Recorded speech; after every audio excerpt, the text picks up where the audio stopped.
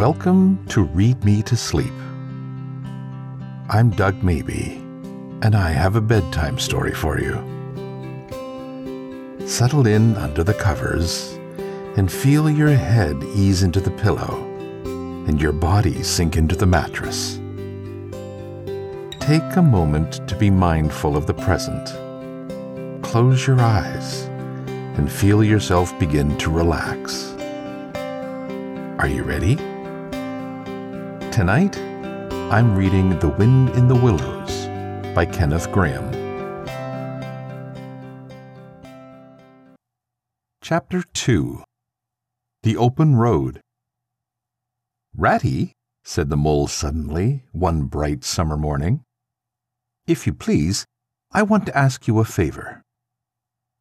The rat was sitting on the river bank, singing a little song. He had just composed it himself, so he was very taken up with it, and would not pay proper attention to Mole or anything else. Since early morning, he'd been swimming in the river in company with his friends, the ducks. And when the ducks stood on their heads suddenly, as ducks will, he would dive down and tickle their necks, just under where their chins would be, if ducks had chins, till they were forced to come to the surface again in a hurry, spluttering and angry and shaking their feathers at him. For it is impossible to say quite all you feel when your head is under water. At last they implored him to go away and attend to his own affairs and leave them to mind theirs. So the rat went away and sat on the riverbank in the sun and made up a song about them, which he called Duck's Ditty. Along all the black water, through the rushes tall, ducks are a-dabbling, up tails all. Ducks' tails, drakes' tails, yellow feet a-quiver, yellow bills all out of sight, busy in the river. Slushy green undergrowth, where the roach swim, here we keep our larder, cool and full and dim. Every one for what he likes. We like to be heads down, tails up, dabbling free. High in the blue sky above, swift swirl and call. We are down a-dabbling, up tails all. "I don't know that I think so very much of that little song, Rat," observed the mole cautiously. He was no poet himself, and didn't care who knew it. And he had a candid nature. "Nor don't the ducks neither," replied the rat cheerfully. "They say, why can't fellows be allowed to do what they like when they like and as they like, instead of other fellows sitting on banks and watching them all the time and making remarks and poetry and things about them? What nonsense it all is!" That's what the ducks say. "So it is," said the mole with great heartiness. "No, it isn't," cried the rat indignantly. "Well, then, it isn't, replied the mole soothingly. "But what I wanted to ask you was, won't you take me to call on Mr. Toad? I've heard so much about him, and I do want to make his acquaintance." "Why, certainly," said the good-natured rat, jumping to his feet and dismissing poetry from his mind for the day. "Get the boat out, and we'll paddle up there at once. It's never the wrong time to call on Toad. Early or late, he's always the same fellow. Always good-tempered, always glad to see you, always sorry when you go." "He must be a very nice animal," observed the mole, as he got into the boat and took the sculls, while the rat settled himself comfortably in the stern. "He is indeed the best of animals," replied Rat. "So simple, so good-natured, and so affectionate. Perhaps he's not very clever. We can't all be geniuses. And it may be that he is both boastful and conceited. But he has got some great qualities, has Toady." Rounding a bend in the river, they came in sight of a handsome, dignified old house, of mellowed red brick, with well-kept lawns reaching down to the water's edge. "Here's Toad Hall," said the Rat. "And that creek on the left, where the notice board says, 'Private, no landing allowed,' leads to his boathouse, where we'll leave the boat. The stables are over there to the right. That's the banqueting hall you're looking at now. Very old, that is. Toad is rather rich, you know. And this is really one of the nicest houses in these parts, though we never admit as much to Toad." They glided up the creek, and the Mole shipped his sculls as they passed into the shadow of a large boathouse. Here they saw many handsome boats, slung from the crossbeams or hauled up on a slip, but none in the water, and the place had an unused and a deserted air. The Rat looked around him. "I understand," he said. "Boating is played out. He's tired of it, and done with it. I wonder what new fad he has taken up now. Come along and let's look him up. We shall hear all about it quite soon enough." They disembarked and strolled across the gay flower-decked lawns in search of Toad, whom they presently happened upon resting in a wicker garden chair, with a preoccupied expression of face and a large map spread out on his knees. "Hooray!" he cried, jumping up on seeing them. "This is splendid!" He shook the paws of both of them warmly, never waiting for an introduction to the Mole. "How kind of you!" he went on, dancing round them. "I was just going to send a boat down the river for you, Ratty, with strict orders that you were to be fetched up here at once, whatever you were doing. I want you badly, both of you. Now, what will you take? Come inside and have something. You don't know how lucky it is you're turning up just now." "Let's sit quiet a bit, Toady," said the Rat, throwing himself into an easy chair, while the Mole took another by the side of him, and made some civil remark about Toad's delightful residence. "Finest house on the whole river," cried Toad boisterously. "Or anywhere else, for that matter," he could not help adding. Here the Rat nudged the Mole. Unfortunately, the Toad saw him do it, and turned very red. There was a moment's painful silence. Then Toad burst out laughing. "All right, Ratty," he said. "It's only my way, you know. It's not such a very bad house, is it? You know you'd rather like it yourself. Now look here, let's be sensible. You are the very animals I wanted. You've got to help me. It's most important." "It's about your rowing, I suppose," said the Rat with an innocent air. "You're getting on fairly well, though. You splash a good bit still. With a great deal of patience and any quantity of coaching, you may—" "Oh, pooh, boating!" interrupted Toad in great disgust. "Silly, boyish amusement. I've given that up long ago. Sheer waste of time, that's what it is. It makes me downright sorry to see you fellows, who ought to know better, spending all your energies in that aimless manner. No, I've discovered the real thing, the only genuine occupation for a lifetime. I propose to devote the remainder of mine to it, and can only regret the wasted years that lie behind me, squandered in trivialities. Come with me, dear Ratty, and your amiable friend also, if he will be so very good, just as far as the stable-yard, and you shall see what you shall see." He led the way to the stable-yard accordingly, the Rat following with a most mistrustful expression. And there, drawn out of the coach-house into the open, they saw a gypsy caravan, shining with newness, painted a canary yellow picked out with green, and red wheels. "There you are!" cried the Toad, straddling and expanding himself. "There's real life for you, embodied in that little cart. The open road, the dusty highway, the heath, the common, the hedgerows, the rolling downs. Camps, villages, towns, cities. Here today, up and off to somewhere else tomorrow. Travel, change, interest, excitement. The whole world before you. And a horizon that's always changing. And mind, this is the very finest cart of its sort that was ever built, without any exception. Come inside and look at the arrangements. Planned them all myself, I did.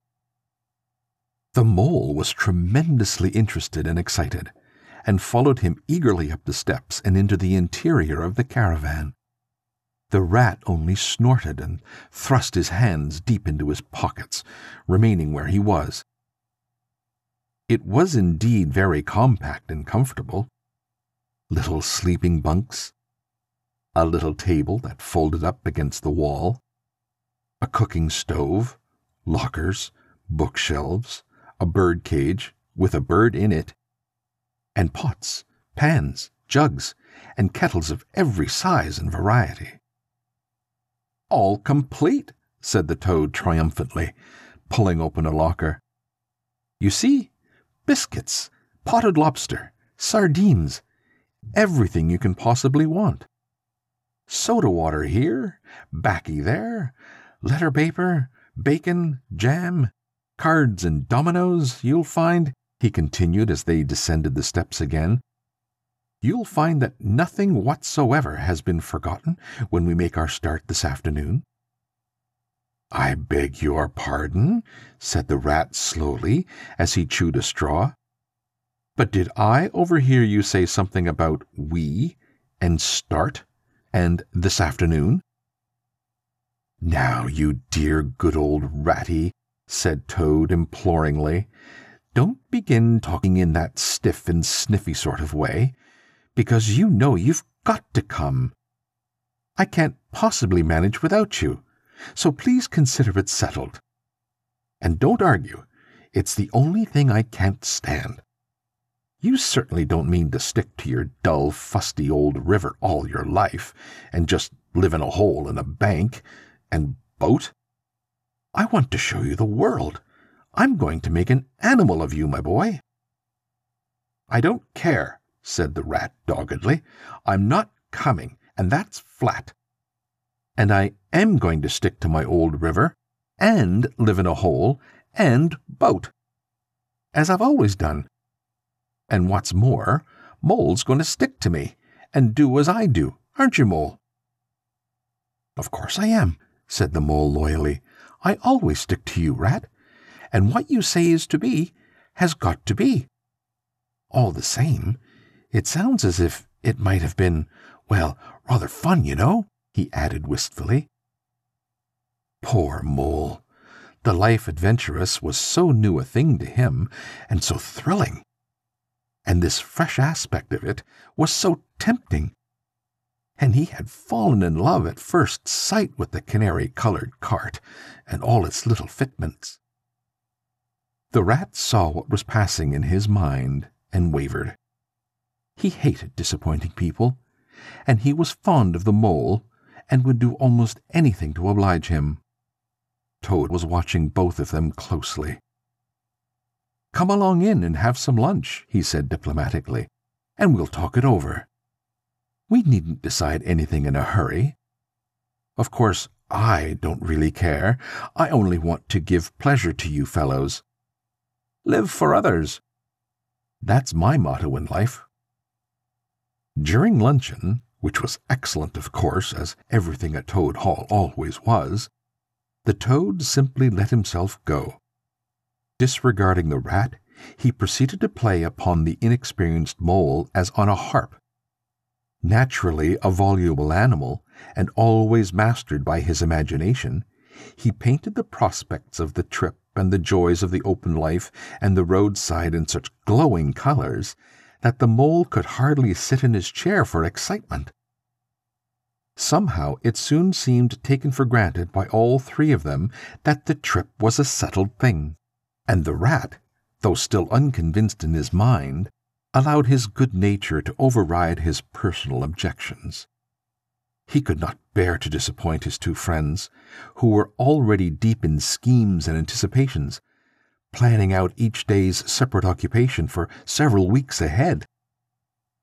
When they were quite ready, the now triumphant Toad led his companions to the paddock, and set them to capture the old grey horse, who, without having been consulted, and to his own extreme annoyance, had been told off by Toad for the dustiest job in this dusty expedition. He frankly preferred the paddock, and took a deal of catching.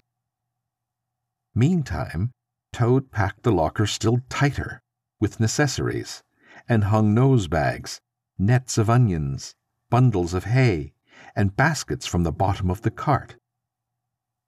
At last the horse was caught and harnessed, and they set off, all talking at once, each animal either trudging by the side of the cart or sitting on the shaft, as the humour took him.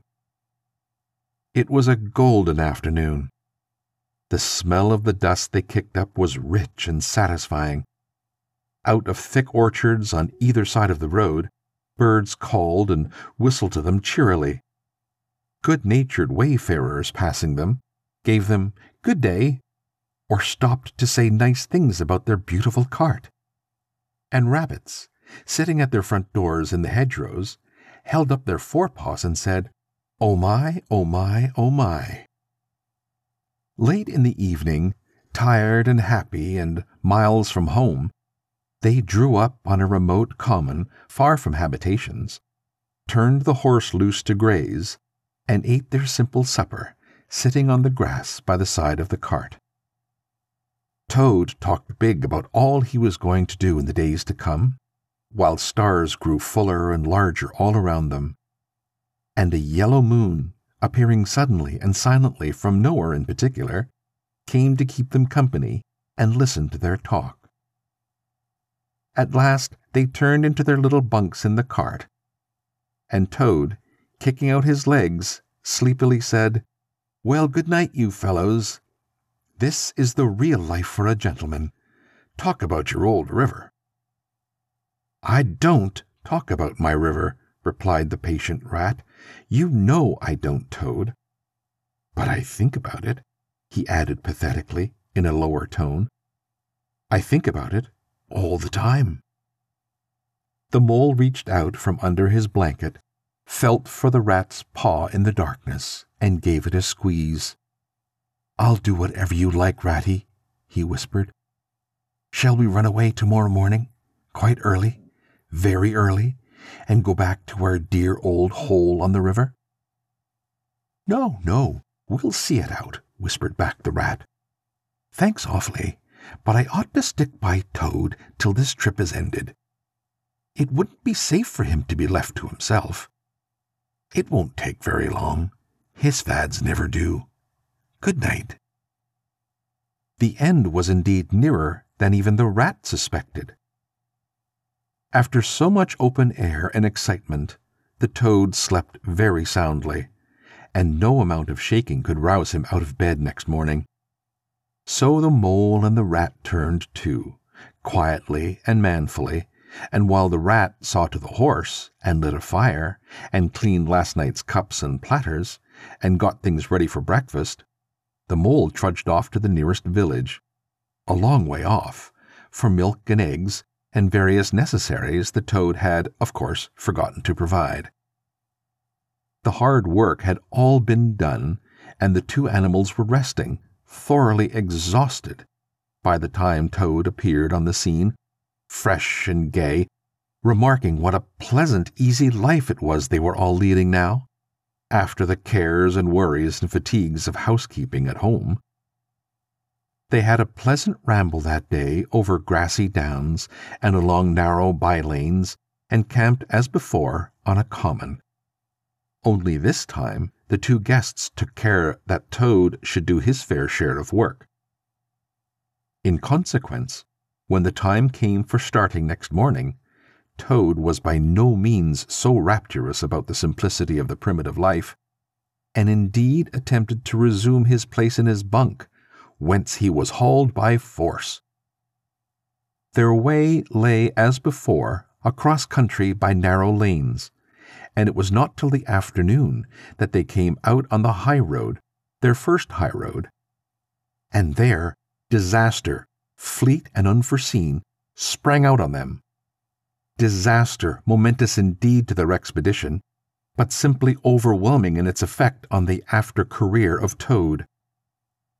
They were strolling along the high road easily, the mole by the horse's head, talking to him, since the horse had complained that he was being frightfully left out of it, and nobody considered him in the least.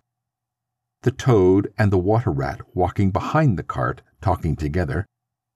At least, Toad was talking, and Rat was saying at intervals, "Yes, precisely. And what did you say to him?" and thinking all the time of something very different. When far behind them they heard a faint warning hum, like the drone of a distant bee. Glancing back, they saw a small cloud of dust, with a dark center of energy, advancing on them at incredible speed, while from out the dust a faint boop boop wailed like an uneasy animal in pain. Hardly regarding it, they turned to resume their conversation, when in an instant, as it seemed, the peaceful scene was changed, and with a blast of wind and a whirl of sound that made them jump for the nearest ditch, it was on them. The boop boop rang with a brazen shout in their ears. They had a moment's glimpse of an interior of glittering plate glass and rich morocco, and the magnificent motor car, immense, breath-snatching, passionate, with its pilot tense and hugging his wheel, possessed all earth and air for the fraction of a second, flung an enveloping cloud of dust that blinded and enveloped them utterly, and then dwindled to a speck in the far distance, changed back into a droning bee once more. The old grey horse, dreaming, as he plodded along, of his quiet paddock, and a new raw situation such as this simply abandoned himself to his natural emotions, rearing, plunging, backing steadily, in spite of all the mole's efforts at his head, and all the mole's lively language directed at his better feelings, he drove the cart backwards, down the deep ditch at the side of the road. It wavered an instant, then there was a heart-rending crash, and the canary-colored cart, their pride and joy, lay on its side in the ditch, an irredeemable wreck. The rat danced up and down in the road, simply transported with passion. "You villains!" he shouted, shaking both fists. "You scoundrels! You highwaymen! You road hogs! I'll have the law of you! I'll report you! I'll take you through all the courts!" His homesickness had quite slipped away from him, and for the moment he was the skipper of the canary-colored vessel, driven on a shoal by the reckless jockeying of rival mariners, and he was trying to recollect all the fine and biting things he used to say to mariners of steam launches when their wash, as they drove too near the bank, used to flood his parlor carpet at home. Toad sat straight down in the middle of the dusty road, his legs stretched out before him, and stared fixedly in the direction of the disappearing motor car. He breathed short, his face wore a placid, satisfied expression, and at intervals he faintly murmured, "Boop, boop." The mole was busy trying to quiet the horse, which he succeeded in doing after a time. Then he went to look at the cart, on its side, in the ditch. It was indeed a sorry sight. Panels and windows smashed, axles hopelessly bent, one wheel off, sardine tins scattered all over the wide world, and the bird in the bird cage sobbing pitifully and calling to be let out. The rat came to help him, but their united efforts were not sufficient to right the cart. "Hi, Toad!" they cried. "Come and bear a hand, can't you?" The Toad never answered a word, or budged from his seat in the road. So they went to see what was the matter with him. They found him in a sort of trance, a happy smile on his face, his eyes still fixed on the dusty wake of their destroyer. At intervals, he was still heard to murmur, "Boop, boop." The rat shook him by the shoulder. "Are you coming to help us, Toad?" he demanded sternly. "Glorious, stirring sight," murmured Toad, never offering to move. "The poetry of motion. The real way to travel. The only way to travel. Here today, in next week tomorrow. Villages skipped, towns and cities jumped, always somebody else's horizon. Oh, bliss! Oh, boop, boop! Oh, my, oh, my!" "Oh, stop being an ass, Toad!" cried the mole despairingly. "And to think I never knew," went on the Toad in a dreamy monotone. "All those wasted years that lie behind me, I never knew, never even dreamt. But now that I know, now that I fully realize, oh, what a flowery track lies spread before me henceforth! What dust cloud shall spring up behind me as I speed on my reckless way? What carts I shall fling carelessly into the ditch in the wake of my magnificent onset? Horrid little carts, common carts, canary-colored carts." "What are we to do with him?" asked the mole to the water rat. "Nothing at all," replied the rat firmly, "because there is really nothing to be done. You see, I know him from old. He's now possessed. He has got a new craze, and it always takes him that way in its first stage. He'll continue like that for days now, like an animal walking in a happy dream, quite useless for all practical purposes. Never mind him. Let's go and see what there is to be done about the cart." A careful inspection showed them that, even if they succeeded in righting it by themselves, the cart would travel no longer. The axles were in a hopeless state, and the missing wheel was shattered into pieces. The rat knotted the horse's reins over his back and took him by the head, carrying the bird cage and its hysterical occupant in the other hand. "Come on," he said grimly to the mole. "It's 5 or 6 miles to the nearest town, and we shall just have to walk it.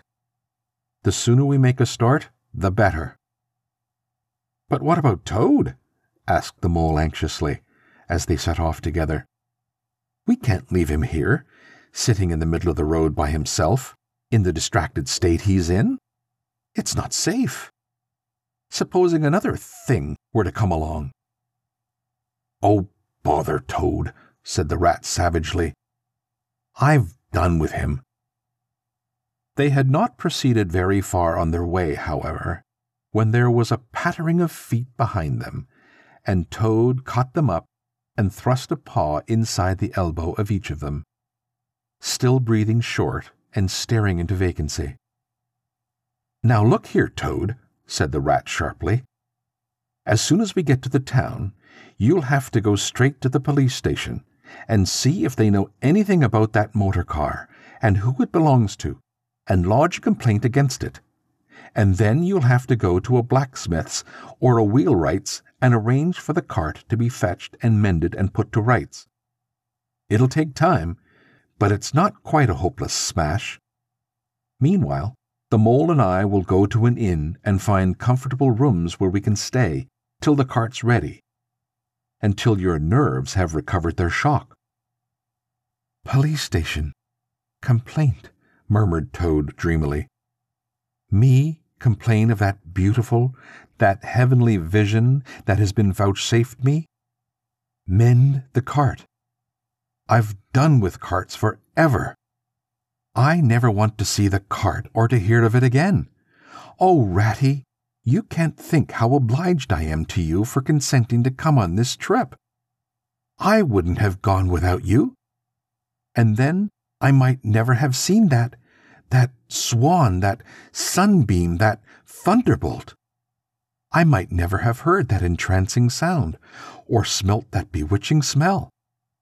I owe it all to you, my best of friends." The rat turned from him in despair. "You see what it is?" he said to the mole, addressing him across Toad's head.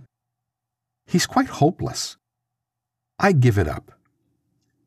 When we get to the town, we'll go to the railway station, and with luck, we may pick up a train there that'll get us back to Riverbank tonight.